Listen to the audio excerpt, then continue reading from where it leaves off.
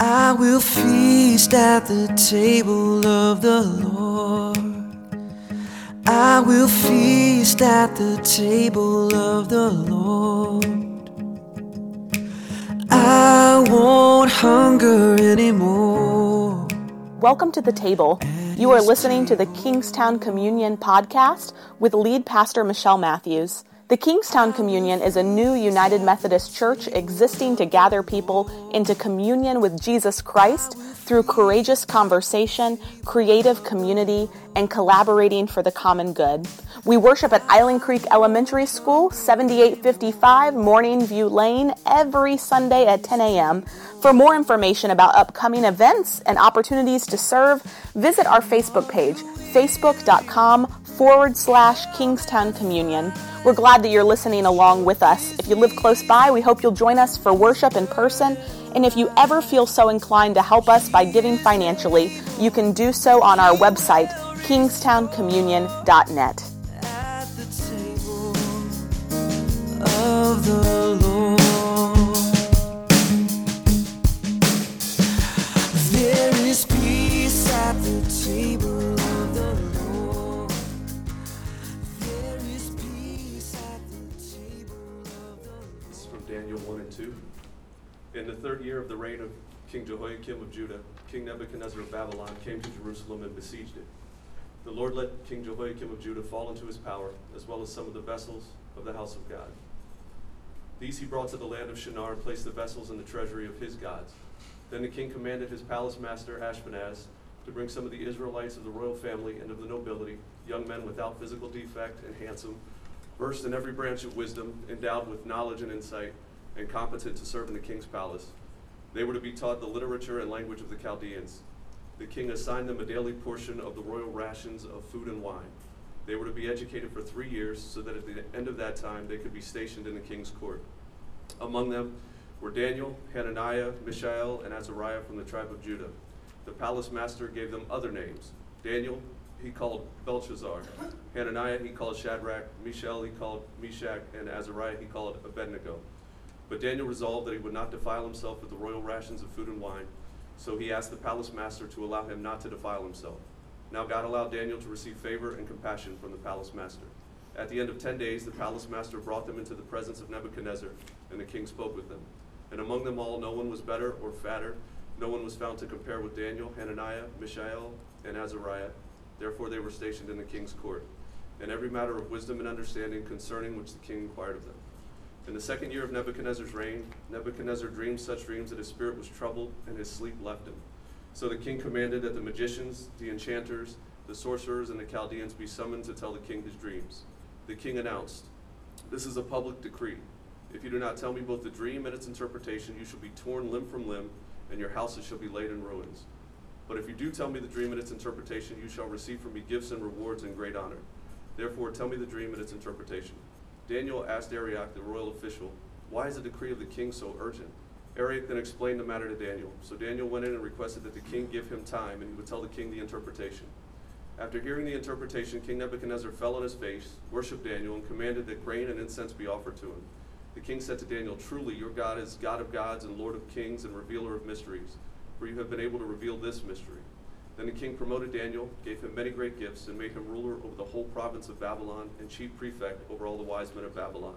Daniel made a request of the king, and he appointed Shadrach, Meshach, and Abednego over the affairs of the province of Babylon. The word of God for the people of God. Thanks be to God. Thank you.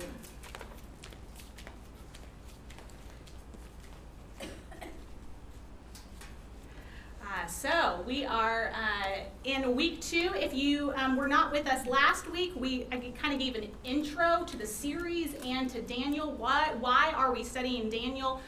What is this about? And so go listen to the podcast. If you are not subscribed to our podcast, you can find it by just researching the Kingstown Communion in any podcast app you have.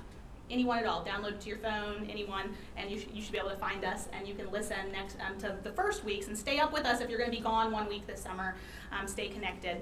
And so I told you last week that today I was going to give you the historical context, and we're going to have some maps. Who likes history? Oh, good. Yeah, ish. Some of you are like, oh, please don't bore me. Please don't bore me. So I'm going to I'm going to ask those of you who did like this or afterwards if I did bore you, and you have to be honest, okay? You have to be honest. So all of this story of Daniel is taking place in the early 500s BC, or BCE, depending on when you went through school. And so just as a reminder, everything that is BC counts down versus up. So it's not year 1, year 2, year 3. Instead, it's year 3, year 2, year 1. Just a reminder, because that will help you understand the years. And so in the mid-600s, around 650 to 640, there is this great shakeup of powers in the Middle East. And so also, maybe I should frame this way at first. We're talking about a historical portion of the Bible. So while some parts of the Bible we may be able to take as metaphorical, allegorical, maybe we actually have history says this king existed, this happened. So just for those of you who are trying to figure out where we are and how you are to listen as this is a real historical event, okay? So around year 650, there's this big shakeup of powers in the Middle East, and this is about 100 years before Daniel, before the context of Daniel we're in now. Up until that point, there is an empire called the Assyrian Empire. And the Assyrian Empire basically dominated everything in that region. They amassed this great amount of territory. They're not functionally strong, as what you will later see and what we know as the Roman Empire when Jesus is born. They're not that kind of strong.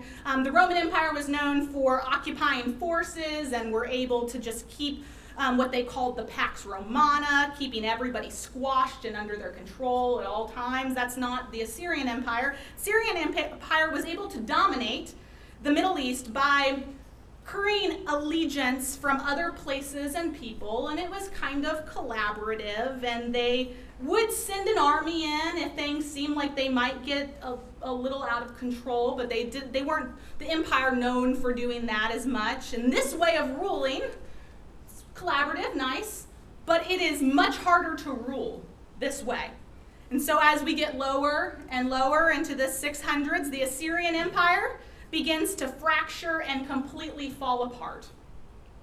Countries at the edge of the empire began doing their own thing. They're revolting, they're claiming some independence for themselves. And so here's a map of the Assyrian Empire.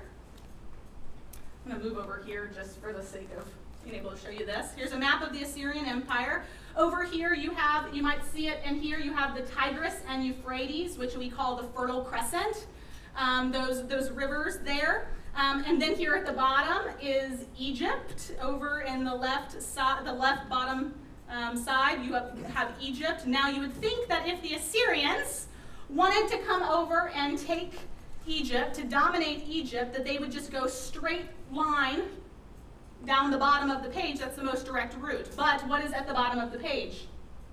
You see that big word that says D? It's a desert. So they could, but this would be incredibly problematic, and everybody would die, and so they don't. So if you wanted to fight a battle with another major force at this time, you actually got to go up and over and come down through Turkey and come through what is known today as Israel. Israel is in this region right here. You might see some names you recognize: Jerusalem, Damascus, Palestine, right there. Those of you who know anything about modern day conflict in that region will know that is modern day Israel, and Palestine is right there. We're not going to talk too much about that conflict today. So if you want to fight a battle, you've got to go up and over and down through Israel. At this point in time, it was called the tribe of Judah. It was called the nation of Judah, where God's people resided, which means that anytime there was a new military power that sprung up in the Middle East, in order for that power to get to and to take over the resources of Egypt, they had to come right through the promised land. And so what we see at the end of the Assyrian Empire is that Egypt and Judah had really started to flex their own muscles and want to be their own independent states at this time, and they're bucking against the Assyrian Empire. And while that is all happening, the Assyrian Empire is frantically trying to keep their pieces together, but they're too collaborative and they're not as dominating, and so they can't keep it together. While all that's happening, this new king, unsuspected, this new king comes into power in an area called Babylon. And this king's name is Nebuchadnezzar. Everyone say Nebuchadnezzar. Nebuchadnezzar. And now say Nebi. Nebi. That's what I'm going to call him. So Nebi takes this town called Babylon and builds an army and builds what we start to know as this Neo-Babylonian Empire. We're transitioning from the Assyrian to the Babylonian Empire, and this budding Babylonian Empire begins to march to take over this entire area. And so keep this map in mind, and now look at the Babylonian map. So we flip to the Babylonian map. The first thing you're going to notice is not much changed. This is how this worked at this point in time. You just keep taking over the same land that other people had. It's the same land. It's just called different things now, different borders now.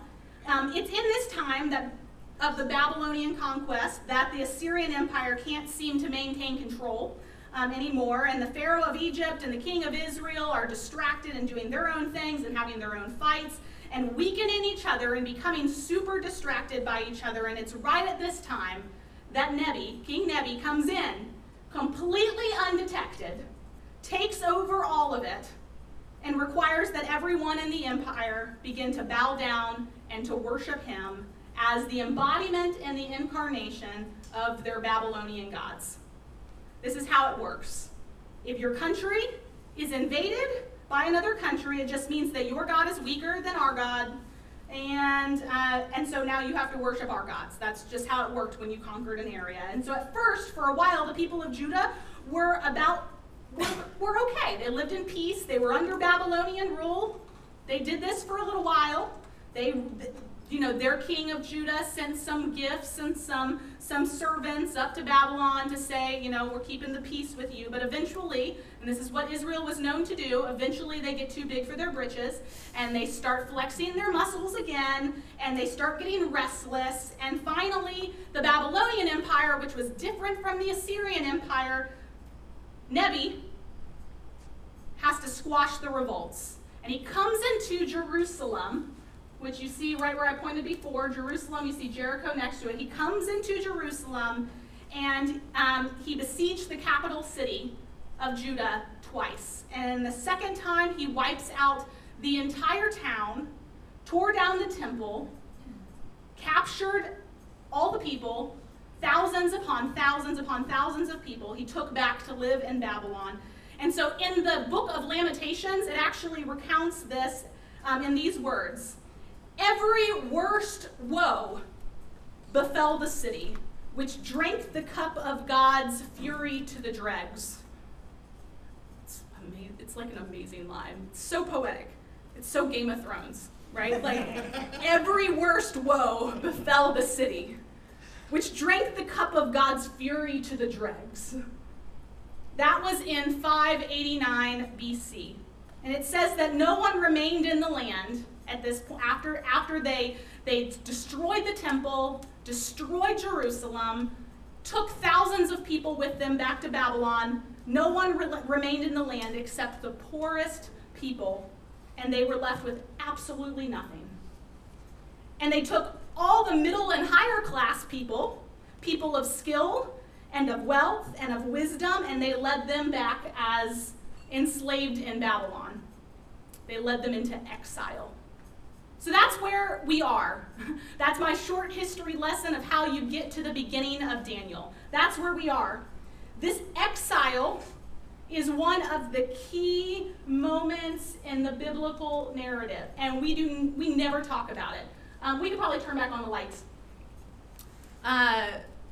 This exile is one of the key pieces of this biblical narrative, and we rarely talk about it. We love to talk about Abraham and Moses. We like to throw in some Noah in there.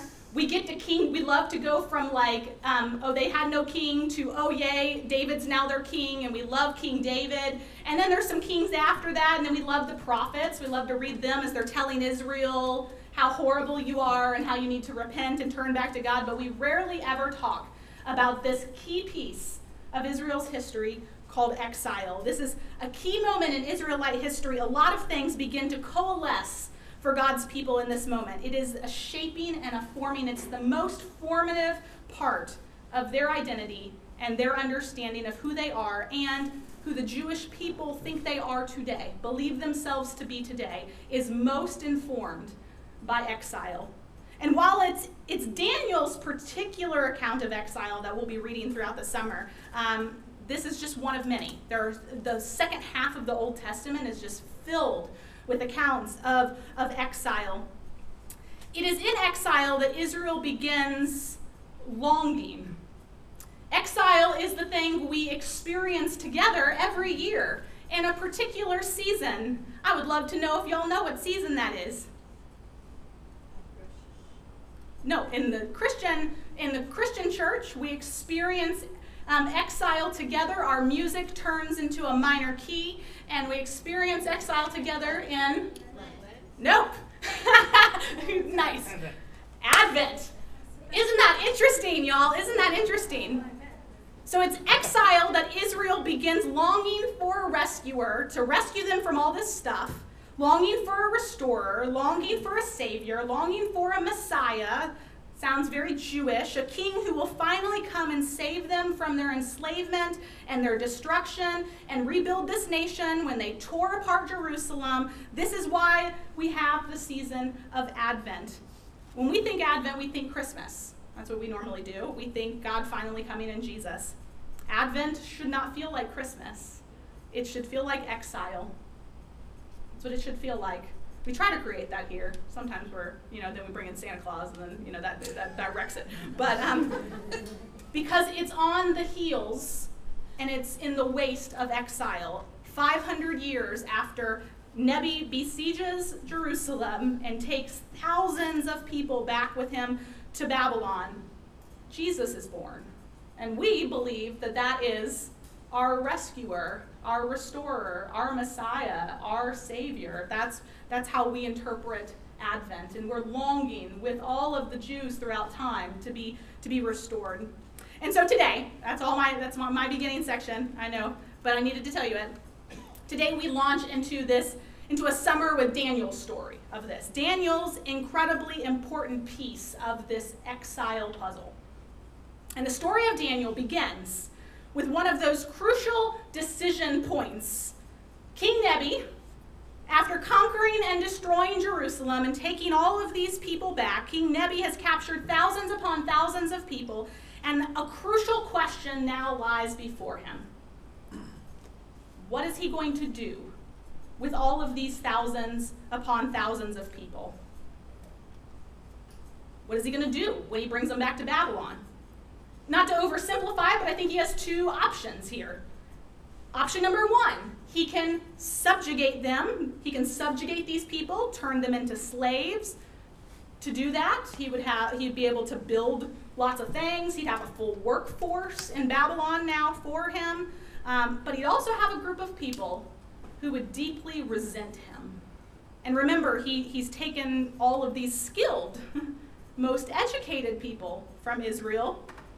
To turn these people into slaves would be creating resentment amidst a group of people who are going to constantly be trying to find a way to get back home and to rebel and to uprise. Or Nebi, instead of making these people slaves, he could teach them to be good Babylonians. What if we could enculturate these people over time, people who are the best and the brightest of Israel, so that once really good and obedient Babylonians, they can help us rebuild our culture and our society. They can help us become successful. What if we could assimilate and convince these people not to resent us, but rather to actually be in favor of us? That this was what they wanted all along, really. And this is what King Nebi decides to do. He says, let us teach them the language of the Chaldeans. Let's teach them our stories. Show them our ways, until one day they get to a point where they don't know the difference between their stories, our ways and their gods and our gods. And Daniel and his 3 friends become the subject of indoctrination, this brainwashing at the heart of King Nebu's plan. And what we see in Daniel over and over and over again is Daniel's awareness, his wokeness, and wise rebellion of this. Every time he could fall deeper and deeper into this indoctrination, he wakes up to what this is really about, what's really at the heart of this. And he's wise about the way he rebels. Instead of bowing down to the ways of the king, Daniel remains faithful to the ways of God. And so on the spot, in Daniel 1 and 2, we see a variety of things. We see they're taken from their land. They're forced to take on a new culture. He says, teach them our ways. They're forced to take on a new language. Let's teach them Aramaic. They're forced to take on new names. You heard them rename these guys at one point. And then a significant part of it was they're forced to take on new eating customs. They have to eat the meat that is sacrificed to other gods, and this is completely out of the realm of possibility for someone who submits to the Torah. And this renaming thing is what I think is so crucial. It's so interesting. Names carry in them this deep identity, this deep sense of belonging and this sense of purpose. So like my name is Michelle Lee Matthews.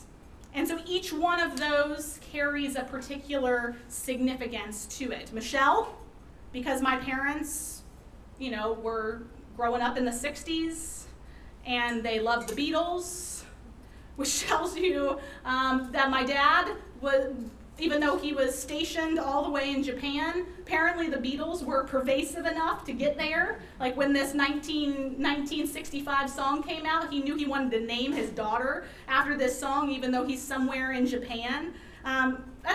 There's significance in that name. Lee, L-E-I-G-H, because my dad's middle name is Lee, L-E-E.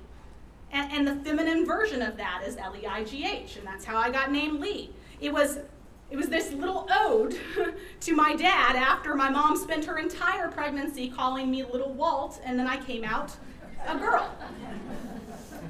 And then Matthews, Chris's family name that I took when I got married, the name Chris's grandmother took when she moved to America, specifically Ohio, from Belgium as a war bride in the 1940s. I mean, names have deep significance. If you start inspecting them, they tell you something about your identity and who you are. Names matter, and they carry this weight. And my name says that I'm a part of a particular tribe of people, that I've been formed. My life has come together because of this tribe of people. My name tells something about my identity, and the world calls me a lot of things.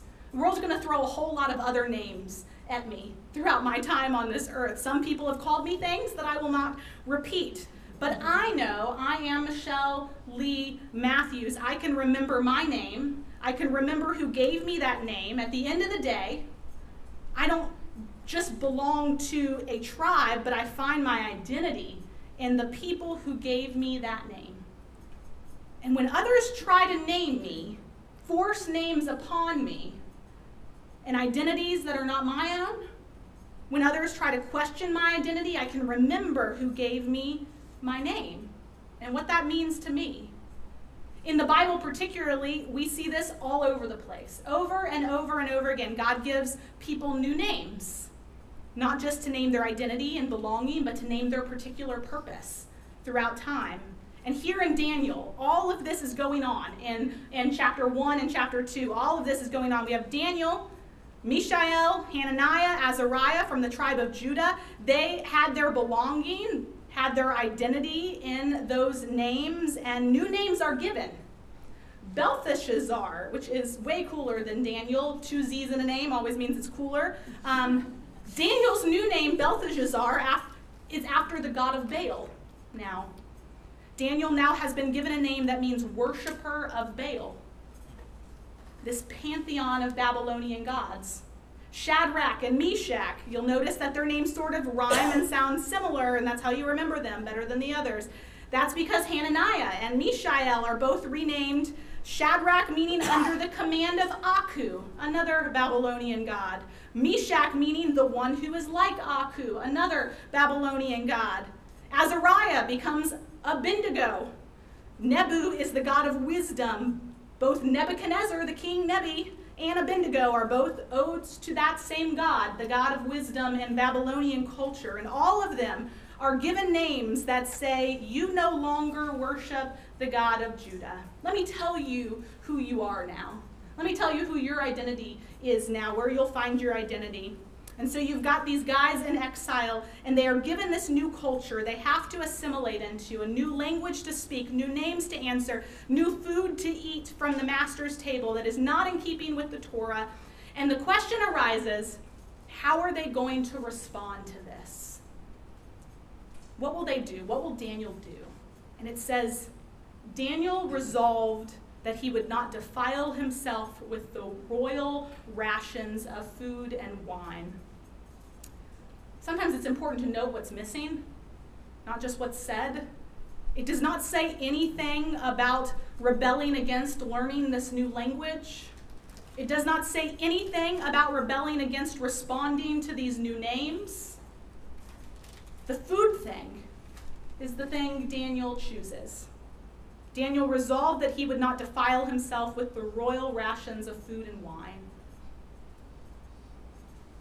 I think Daniel's response here is a strikingly internal response.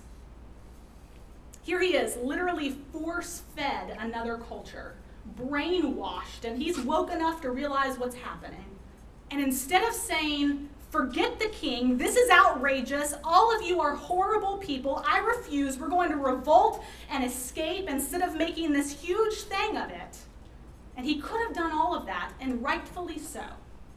Instead, though, the first thing Daniel did was make this really internally motivated resolve within himself to resist becoming someone that he was not. He asked the question, we asked the question last week, when is it that we know we should say something, when we should stand up for ourselves and for someone else or for something we believe in, and when do we know when it's time to speak out and when it's not time to speak out? And I don't know about you, but every single day I am brought face to face with so many things and systems and people that I want to speak out against and I want to condemn. So many things, there's a list of them. I feel like someone is trying to force feed me a culture that is not my own. And all of these things are really public. All of them. All of them are somebody else doing something that's not right. All of them are someone, some system, some law, some platform that is outside of me that I can point to and say, there, that's the problem. But that's not where Daniel starts. Daniel starts not by pointing out what everyone else is doing wrong and speaking out about the list of things he could be rightfully outraged about. Instead, Daniel responds by choosing to live a life that is shaped and formed differently than the Babylonians are trying to shape and form him. A life that solidifies who he is and not who they are telling him to become. It begins, in a sense, first in this internal resistance. This internal resistance is where Daniel begins. It's almost as if he has to do the work of remembering his name, remembering where he comes from, who he is. I will not let them make me someone I'm not. And what's striking about this decision to me is the way in which this kind of wisdom is constantly found, not just in the Old Testament, but throughout all of the New Testament. Paul, writing from his own exile in the letter to the Philippians, puts it this way: so many live as enemies of the cross of Christ, Their end is destruction. Their God is their belly. Their glory is their shame. Their mind is set on earthly things. But our citizenship is in heaven. And it is from there that we are expecting a Savior, a Lord Jesus Christ, to come and transform us. Therefore, stand firm in the Lord in this way. What Paul is saying here in a theological sense is we're not from around here. We're not from around here. We're not a part of this kingdom. We're not living in a land that is controlled by this king. We're living in a land that's controlled by this particular king, but we're not a part of this kingdom. In this particular sense, he's talking about the Roman Empire. Paul says we're living in our own sense every day in a sense of exile. We're living in a world that is not set up to imitate the way of Jesus, expecting it constantly to imitate the way of Jesus. Somehow we still condemn it, like it's supposed to imitate the way of Jesus, but we're living in a world not set up to do that. Our culture is not set up to help us do that for ourselves. Our culture is not set up to help us imitate this inclusive God. So of course we're going to see exclusion over and over and over again.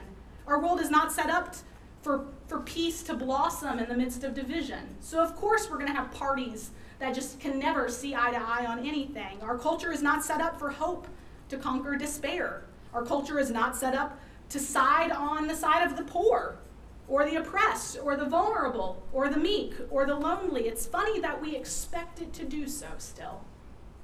This is not the way of this kingdom. This is the way of the kingdom of Jesus Christ.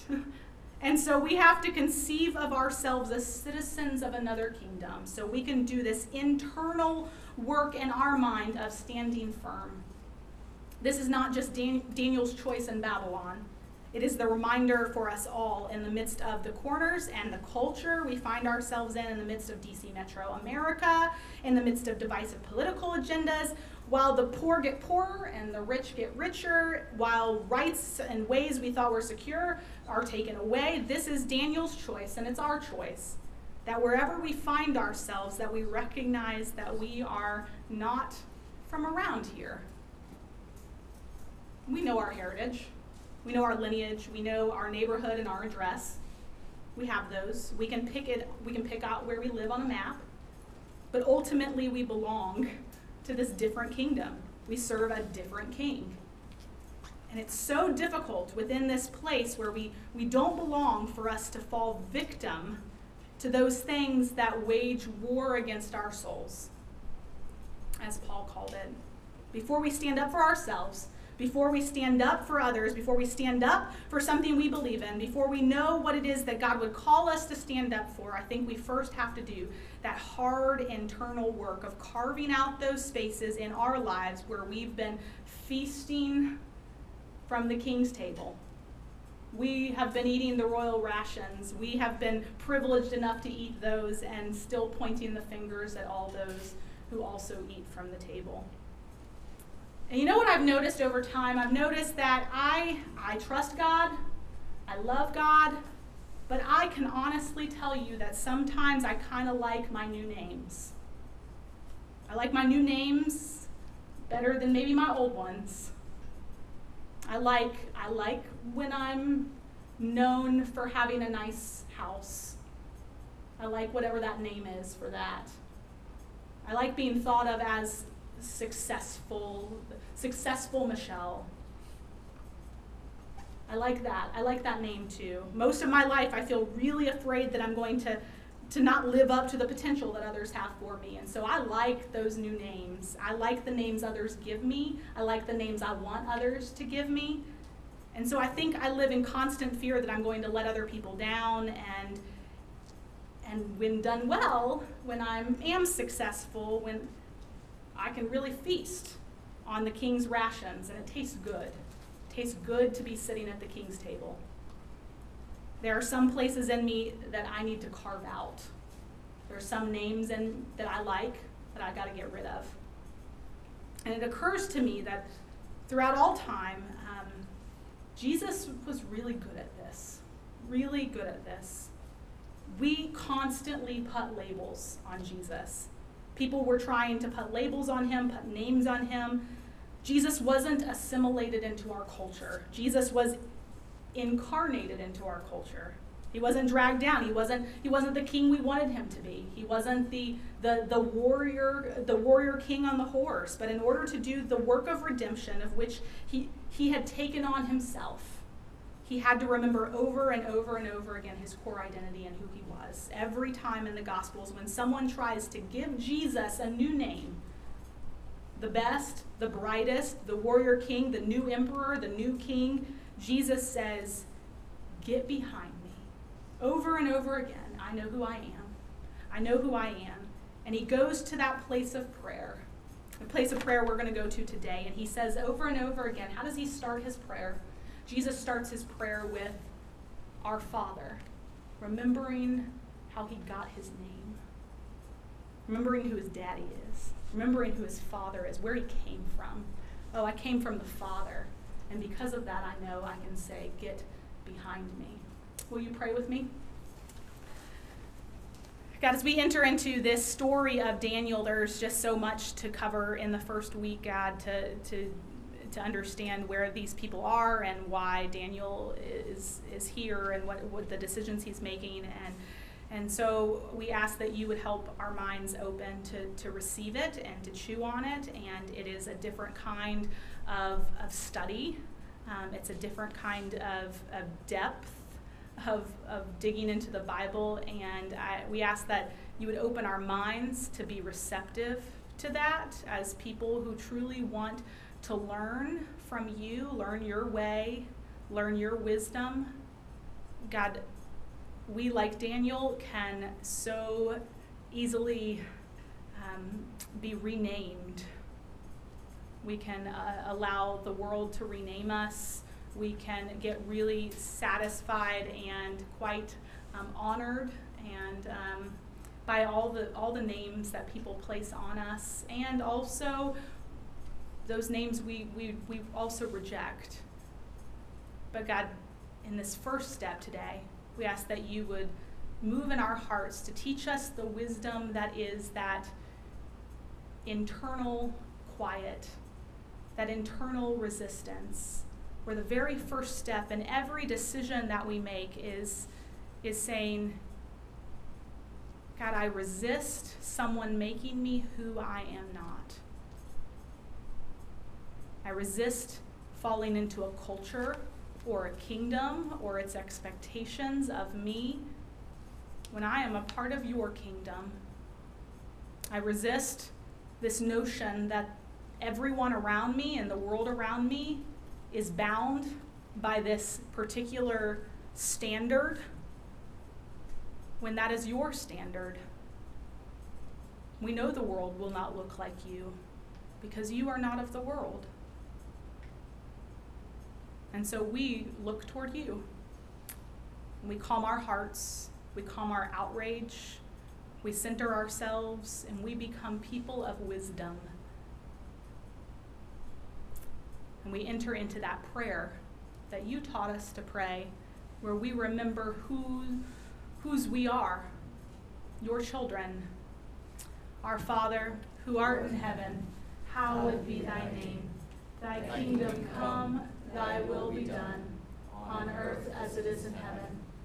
Give us this day our daily bread, and forgive us our trespasses, as we forgive those who trespass against us. And lead us not into temptation, but deliver us from evil. For thine is the kingdom, and the power, and the glory forever. Amen. I will try to follow.